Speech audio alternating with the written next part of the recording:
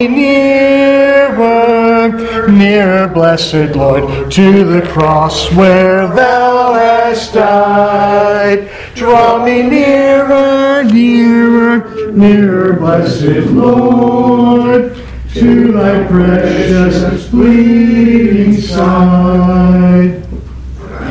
Thank you, Dave. As Ray said a minute ago, happy Father's Day. Today is a very special Father's Day in the life of Nathaniel Hilly.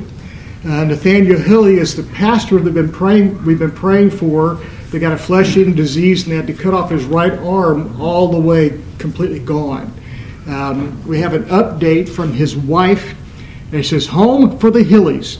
I haven't given an update in a while as we have been so busy with doctor appointments, therapies, and asthma in the kiddos. Nate is doing well. By the way, Nathaniel Hilly is on sermon audio just like we are. So if you get a chance, look him up, Nathaniel Hilly, Hille. Nate is doing well. I'm so proud of him and all the things that he has had to learn or adapt. There have been some hard moments, some frustrating moments, some things we haven't figured out how to make adaptable just yet. But I can say just how thankful I am for all the moments, both hard and beautiful. I mentioned recently to a friend, it's wild how the same situations can be hard but also bring such thanksgiving. Can be challenging but also joy-giving. Can be frustrating but also make you enjoy learning something new. The Lord is good." Specific prayers for right now. Nate, that he would continue to learn new things, including right now, he is working specifically on his handwriting. By the way, he lost his right arm, and he told me he's right-handed, so he's having to learn how to write with his left hand. That's right. Also, we need to get a few additional details ironed out with some prescriptions. For the kiddos, be praying for J-Man, is J-M-A-N, I'm not sure exactly how you pronounce that, as he is getting over having some breathing issues, and for the other children that we stay healthy. We also continue to pray for their salvation. I could use prayers for the continued strength and help as we continue to navigate through, and that's from Brother Hilly's wife. Dad, lead us in this prayer, please, would you? Lead us in prayer. Father in heaven, we pray for Brother Nathan Hilly.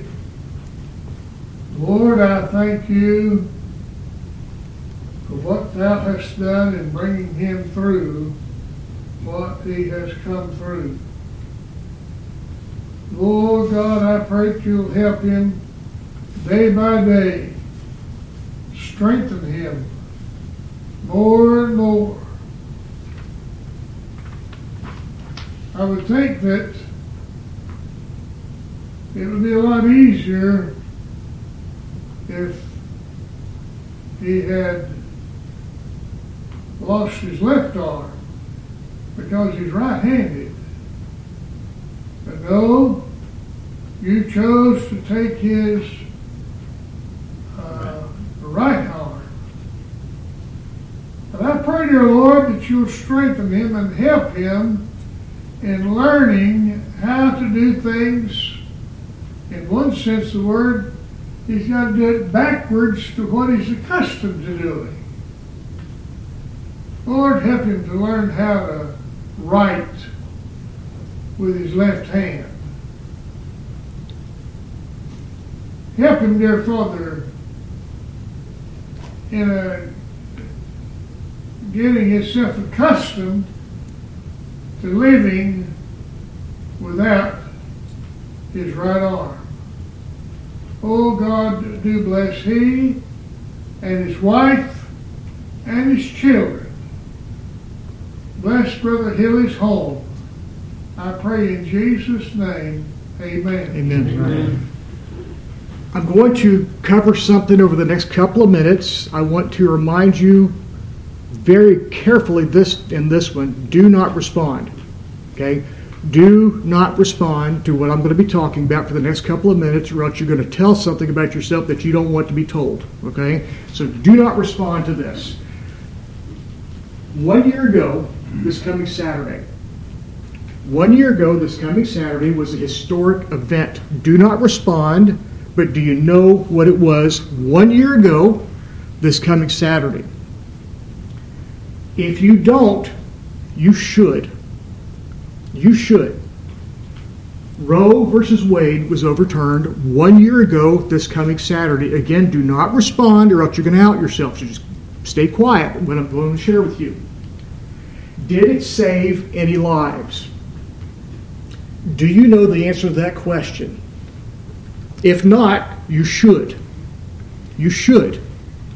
I looked it up, okay? According to CNN Health, and CNN is as close to neutral as you're going to get. Fox News, I don't trust their statistics. I don't trust CNBC specifics. MSNBC, I don't trust. CNN comes as close as I'm going to trust. You may trust other sources. Check the sources that you trust. According to CNN Health, there were an average of 5,000 fewer abortions nationwide, and that is our measuring stick. You can't go into the states that outlawed it because the theory is the people in those states just travel to the other state. According to CNN Health, there was an average of 5,000 fewer abortions nationwide per month. Whoa. Per month. Folks, that's 60,000 lives saved in 1 year.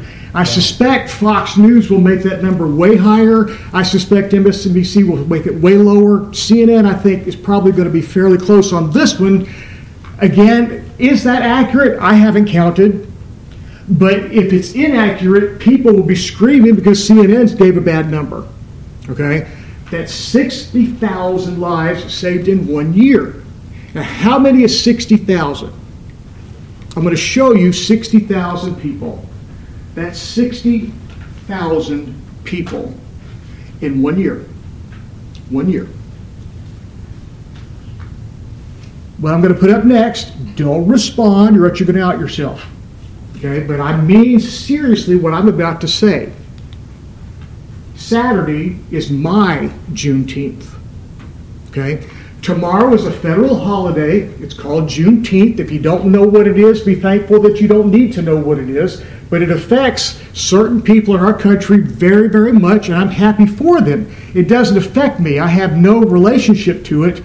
And so I choose, personally, to make Juneteenth this coming Saturday for me. That is the day when God performed a miracle in this country because no one expected Roe versus Wade to be overturned. No one did. Watch what happens next. Don't respond or else you'll out yourself. Gay marriage can be overturned in the exact same way. Roe versus Wade was a Supreme Court decision that was thrust on America. The Roe versus Wade is not a law that we voted on. It was something that the Supreme Court put on us. Yep. Gay marriage is something the Supreme Court put on us, and it can be overturned. My challenge to you is this.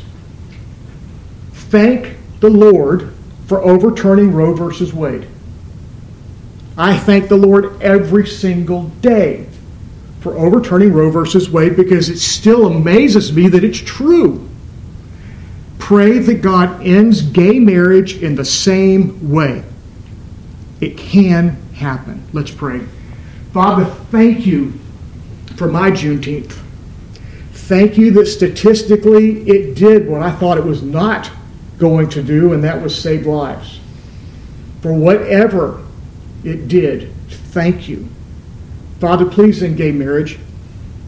This country has lost its mind when it comes to homosexuality. We have been thrust through the heart with gay marriage. And a lot of Christians don't see anything wrong with it. Please intervene like you did with Roe versus Wade. Thank you for whatever you're going to do because we know you're sovereign, you're in charge, and you're going to get what you want. So we trust your plan. Help us to relax while we do. In Jesus' name, amen. Amen. Chronological study of the Bible, Proverbs 21. I tried to work that previous section into Proverbs, but there's not anything I could really make it fit, so that's kind of why I made it separate. Verse 23 in Proverbs 21. Proverbs chapter 21, verse 23. Whoso keepeth his mouth and his tongue keepeth his soul from troubles. Whoso keepeth his mouth or controlleth his mouth, binds his mouth and his tongue, keepeth his soul from troubles. He's back on our words again. I don't know about you, but until I studied Proverbs, it did not occur to me how much that Solomon and in reality the Lord had to say about our words. But there is a tremendous amount about our words. Why is he back on our words again? Don't answer out loud, but where should you look for the answer? In my opinion, you should look at verse 22. I think that's why he's back on our words again. We ended with verse 22 last week.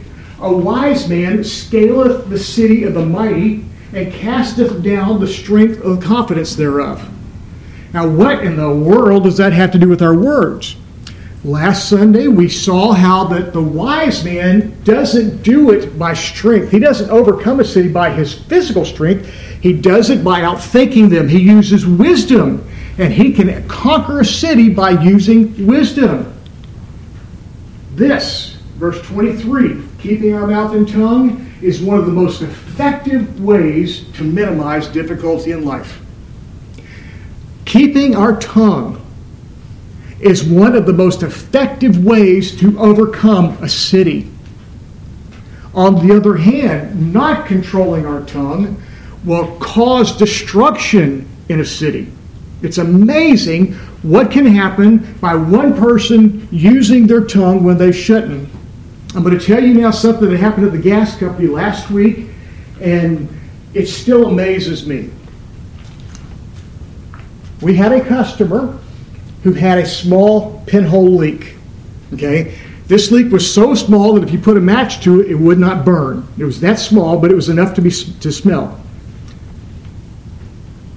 Our service guy went there, repaired it, and our service guy made a statement, and I'm not going to say what it is, but he made a statement. It was well-meaning. He was trying to be helpful. This customer told her neighbor what the service guy had said. The neighbor, who has nothing to do with any of it, put it on the website of the community. Our phones were overwhelmed with people the next day thinking they were all going to blow up. And we had to respond to every one of them. Every single one of them. All of them, after we talked to them, said, "I'm sorry, I did not realize that it was that insignificant." Keeping our tongue and our mouth can be very helpful or very hurtful in our own life and in the lives of others. Ask Peter. Ray read about Peter saying, "I'll never deny you." Mm-hmm. What is the most famous thing that Peter ever said? The most famous thing that Peter ever said is, "I'll never deny you." That's the most famous thing. He wrote 2 books of the Bible. His speeches are in the book of Acts, but the most famous thing that he said is, "I'll never deny you." We must try to control our tongues. This is something that is very, very important to me because I have been aware of this my whole life and I have ignored it my whole life. I've always looked at it as like, well, my comedy, so to speak, helps people remember what I said. And so I tried to pepper things with comedy. And it occurred to me the number of times that what I said was just not inappropriate totally outweighed all of it. It's outweighed all of it. I'm working very hard not to make jokes at all, ever. And not because you said it. Dad is, for years, I've been coming here for 14 years, by the way, this week. 14 years. Dad has said at least 30, 40 times in 14 years, we don't come here for jokes. And every single time I thought, unless you need them for an illustration, then you use them. I'm convinced we don't need it for an illustration. Now, this is something that's for me. I'm not saying that other preachers should do this. Certainly people on sermon audio, you do what the Lord leads you to do. Amen. We have to watch the words that come out of our mouth, even if we're trying to help somebody. We can cause damage. The guy that wrote that article on the website, what do you think his reputation is in the park right now? Actually, it's a subdivision with over 600 homes. What do you think his reputation is? Verse 24. Proud and haughty scorner is his name. Proud and haughty scorner is his name. Now, we can look at the word proud and give it a definition, very specific. We can look at the word haughty, give it a very specific definition. We can look at the word scorner, give it a very specific definition. But for our purposes, which is very just superficial, I don't want to go real deep into the Proverbs. We could spend a week on every single one of them. For our purposes, proud mocker. Proud mocker. Haughty is proud is proud, scorner means mocker. Proud mocker. Proud and haughty scorner is his name, who dealeth in proud wrath. The third time he's mentioned the concept of pride in here, and technically it's the fourth time because mocking always comes from a source of pride. He dishes out selfish anger. He dishes out selfish anger. That's the specific person that this guy does. And I submit to you, the internet is packed full of this stuff. It's packed full of it. I'm thankful for the internet. It enables sermon audio to go out. If it was for the internet, sermon audio, I'd have to still be mailing out cassette tapes, and trust me, that was not fun. I'm very thankful for the biblical resources that helped Ray. It's been a tremendous help to me in sermon preparation. I love the internet, but it is packed full of people dishing out selfish anger. The things they're talking about don't really affect them, but they have a very, very strong opinion about it. There are people online that actually make a living by dishing out selfish anger. But I submit to you, this goes down to church level. People dishing out selfish anger just because they don't like what's going on, and they're not afraid to tell you they don't like what's going on. What's interesting to me, I've seen this many times over the years, to where in a business meeting, someone has a very strong opinion about a subject. The subject does not get voted on because clearly the church has not made a decision on it. I've seen this several times. The next week, we ask, should we do anything about such and such? And that same person says, what are you talking about? They can't even remember the topic. But in the heat of the moment, proud, selfish anger. Okay? The color of the carpet, should there be carpet? All this stuff just absolutely goes nuts in churches. And then the next day, I don't even remember the topic. It's amazing how this works. Put these verses together. Verse 23, whoso keepeth his mouth and his tongue, keepeth his soul from troubles. With proud and haughty scorner who dealeth in proud wrath. Put those verses together, and he multiplies difficulty in his life and others' lives. He multiplies difficulty in his life and in others' life. Over what? Really, over what? Several of you have been members of other churches. I'm sure you've got your own stories.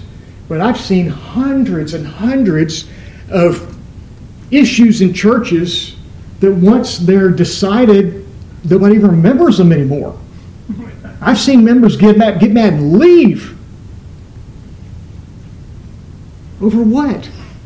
It just doesn't make any sense. It multiplies problems is all it does. Don't listen to this person. Don't listen to this person. Especially if he's trying to help you. And I put that word helping here. I did not ask Michelle's permission for this because as her husband, I don't need it. See, that was a joke and went over like a rock. I need to quit the company. Can I tell what happened at your work? Okay. There is a person at Michelle's work who is very good at the job, been doing it since the restaurant was open at Disney. Disney's restaurants are themed, which means you have to not only be a server, but you got to act in character. You got to make the guests feel like they're at that environment.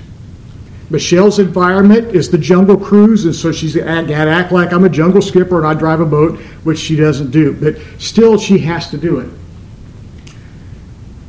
This person who has been there since day one came to her, and if I get this wrong, raise your hand, okay? And basically said, if you want my help, I'll be glad to help you. Well, how would you feel if somebody at your job just out of nowhere came and said, if you want my help, I'll be glad to help you? Like, who do you think you are? Okay? He's insinuating she's not doing something right. She's been doing it for 2 years. She said, okay. You know, I'll learn what I can learn. He said, tomorrow we'll meet at such and such a time. Less than an hour later, this person goes to another of the employees who happens to be Michelle's friend and begins telling Michelle's friend all the reasons why he now has to help Michelle. Oh boy.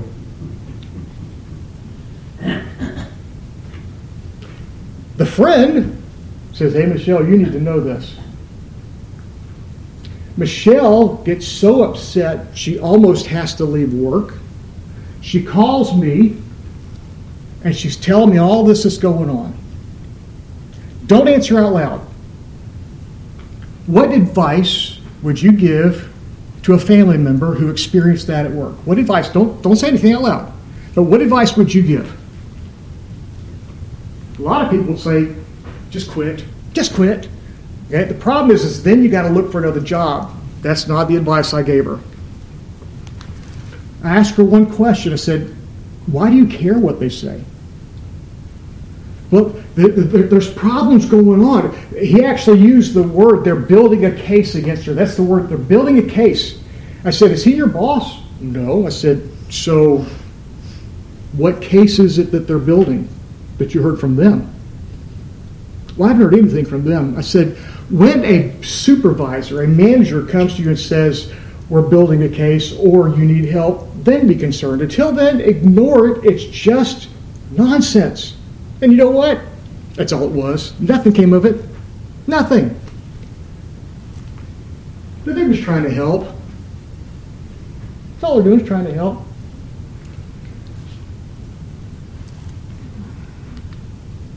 If he or she starts talking about someone who isn't there, and I am convinced this is the trigger. This is the trigger. This is how you tell when gossip's about to start. I'm convinced of this. If he or she starts talking about someone who isn't there, he's dealing in proud wrath. If he starts talking about someone who isn't there, he's dealing in proud wrath. Why? Because he's not going to that person directly. He's chicken. He's scared. But he wants to feel significant. So he's going to work through you to kick the other person. That's exactly what's going on right there. He is doing the same with them. He who will gossip with me will gossip about me. Never forget that. That's not in the Bible, but I submit to you the concept is in Scripture.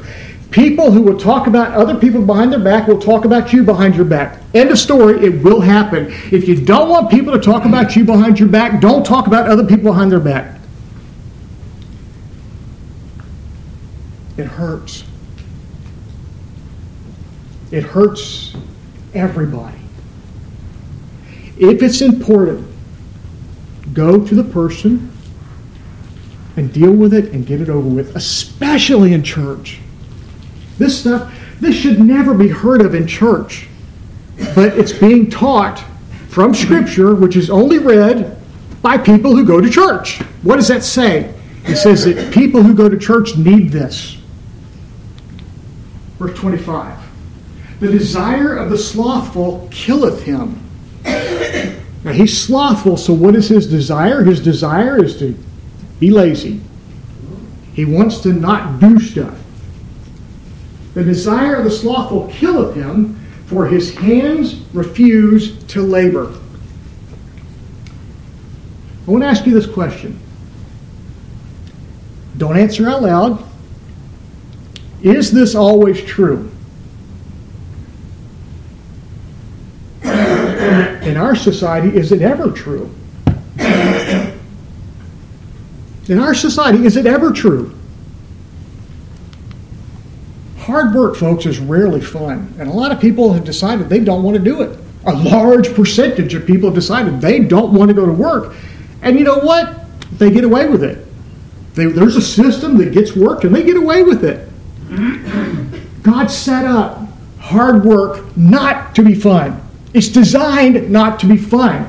Genesis 3:17. Unto Adam he said, because thou hast hearkened unto the voice of thy wife, and hast eaten of the tree of which I commanded thee, saying, thou shalt not eat of it. Cursed is the ground for thy sake. In sorrow, in hard work, in unfun shalt thou eat of it all the days of thy life. Thorns also and thistles shall it bring forth to thee, and thou shalt eat of the herb of the field. God set work up to be hard, to remind us of something. Why did God put pain in childbirth? It reminds us of Adam and Eve. Why did God make work hard? It reminds us of Adam and Eve. There's a purpose behind work not being fun. In the sweat of thy face shalt thou eat bread, till thou return to the ground, for out of it thou wast taken, for dust thou art, and unto dust shalt thou return. What did God say there? He says, you're being too proud, Adam. You don't know who you are. You don't know who you are. You're dirt, my friend. Why should the lazy get to sleep in? Why should the lazy get to play video games? Why should the lazy get lost surfing on the web while I have to go to work? This is a real question. I have to get up. I have to go to work. Why should they not have to? But they do. The desire of the slothful killeth him. The cure for laziness has always been hunger. But we don't want anybody to be hungry. And so we will give them enough just to survive. I submit to you the verse is still true, though, because people who are paid just to survive wind up dead. Okay?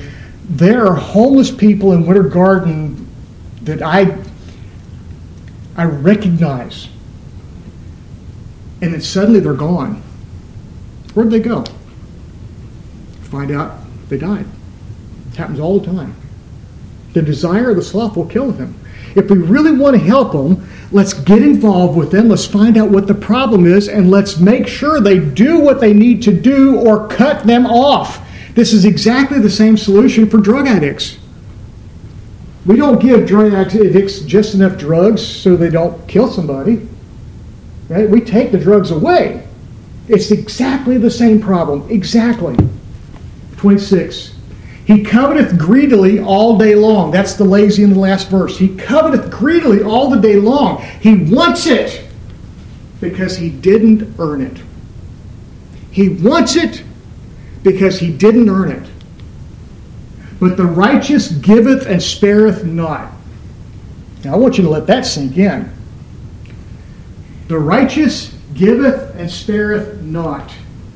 Does this say the righteous is supposed to help him? Don't answer out loud. Does this say the righteous is supposed to help him?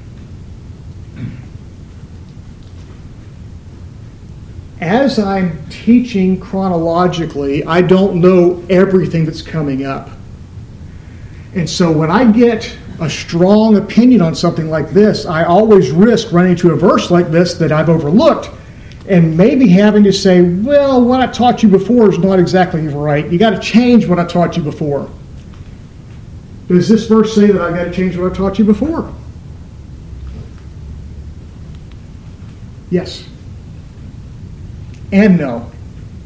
Yes and no.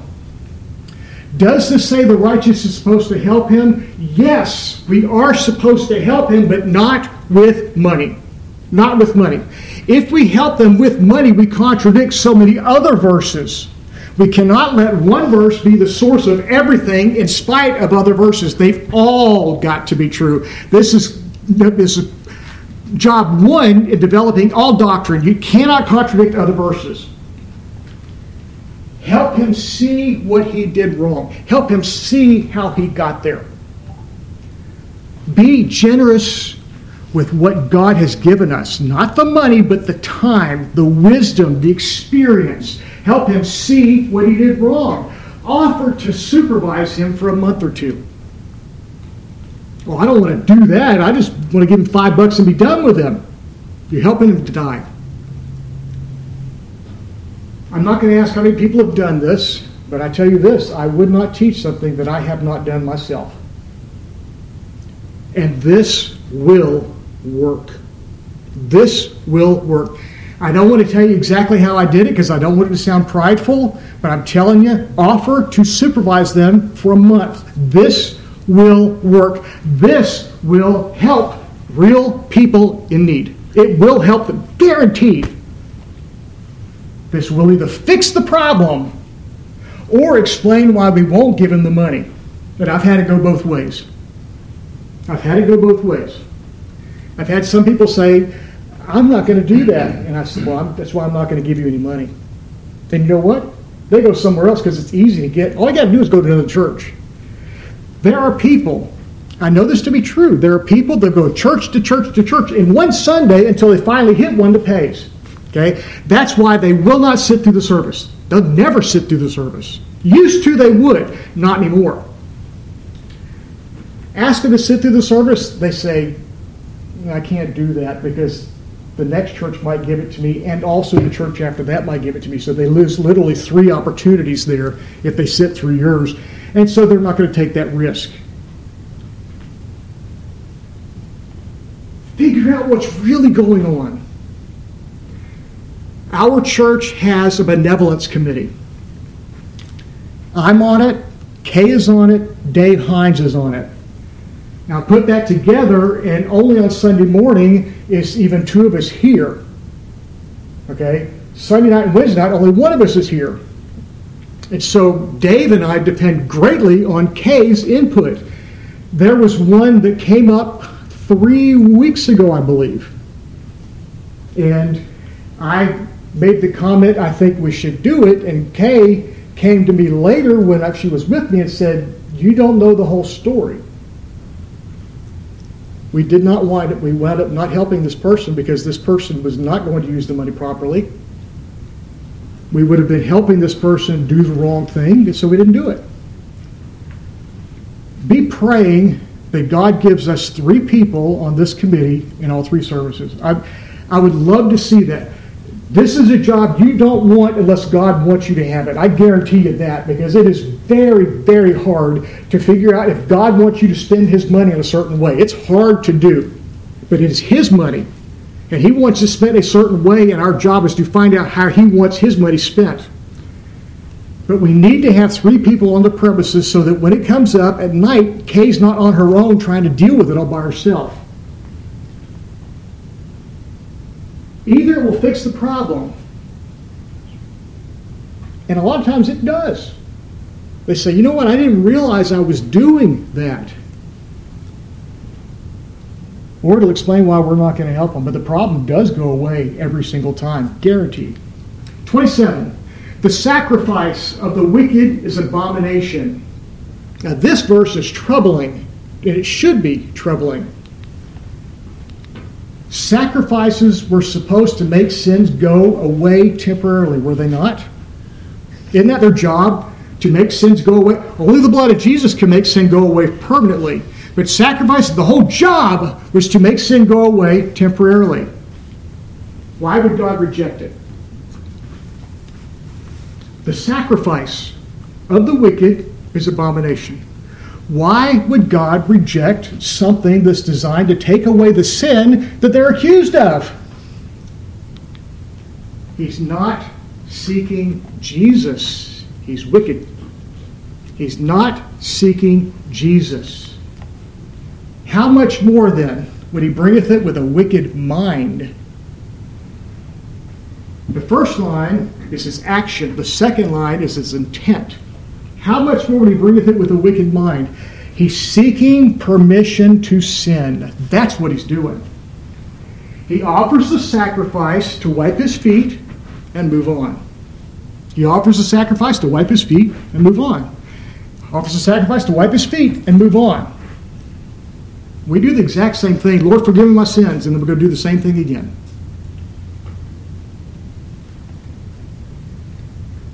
We are sinners. We're going to sin. But when we seek permission to sin, we've added so much to that. And we need to admit it at least. At least admit, God, I'm only doing this because you said I had to, but I really, really, really like doing this sin. Admit it to him. He knows it. He knows it. Or we can just deny it and stray from him because we're ashamed to be with him. Or we can try really, really, really and suppress it and hold it down until it explodes. I submit to you the best way to deal with any sin is to talk about it, and talking to God is the best person you can talk to, so at least just admit it. Just admit it.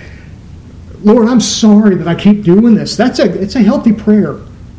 Unless we're not. If we're not sorry we keep doing it, certainly don't say forgive me my sins because God's not impressed with that. That's the sacrifice of the wicked. That's seeking permission to sin. God hates that. It's an abomination. There are very few things in Scripture that's abomination, but this is one of them. God hates it when we use what he has set up to make it easier for us to do the wrong thing. And I submit to you, we do it all the time. One way that we do it is when we take truth, doctrine, Bible, and use it to beat people up. A lot of preachers use what they believe to beat people up. It needs to be done in love. And I'm worse at it than anybody. Why am I so bad at it? Because I was raised that everybody else was wrong. And that put in me this pride that I'm right and everybody else is not. Why are they wrong? They haven't been taught. They haven't been taught. And so my goal, and I think our goal should be, instead of beating people up, teach them. Now sometimes teaching gets a little intense to make sure the point gets across, but teach people what God does expect and then let them answer to him. I find that works a whole lot better. Verse 28. A false witness shall perish. A false witness is a liar about something that happened. A false witness often is a gossip, but not necessarily. It could be in court. A false witness shall perish. Don't answer out loud, but does this happen in our society today? I submit to you, very rarely it happens quickly. Very rarely does it happen quickly. If Jesus doesn't pay for it, that false witness will have to pay for it in hell. Eventually, that false witness, whatever it is he's talking that's not true, whether it's in court or in gossip, it will have to be paid for. Either Jesus paid for it, or in hell they will pay for it. But he must also face the consequences from those he has misled. That's also perishing. He won't be listened to anymore. One of which, they will no longer even pay attention to him. He loses his credibility. How many times have we met somebody that said, this happened and it really didn't. This happened and it really didn't. And suddenly, what they say doesn't mean anything to us. Just doesn't mean anything. He loses his credibility. That's part of what's going to happen with him. But the man that heareth speaketh constantly. The man that heareth speaketh constantly. Does that make sense? The man that heareth speaketh constantly. I'm going to let you chew on that this week, and we'll deal with this next Sunday. The man that heareth speaketh constantly. See if you can come up with that. I think that I have the answer, but I'm not positive, and I'm hoping one of you will correct me. Father, thank you for the Proverbs. Thank you for the wisdom it gives. Thank you for the protection that they give. Please forgive me for teaching things that I don't do myself. Please convict me. Please draw me close to you. Please show me where I need to change. Please help me admit when I need to change. Thank you for loving me in spite of the fact that I don't change like I should. In Jesus' name, amen.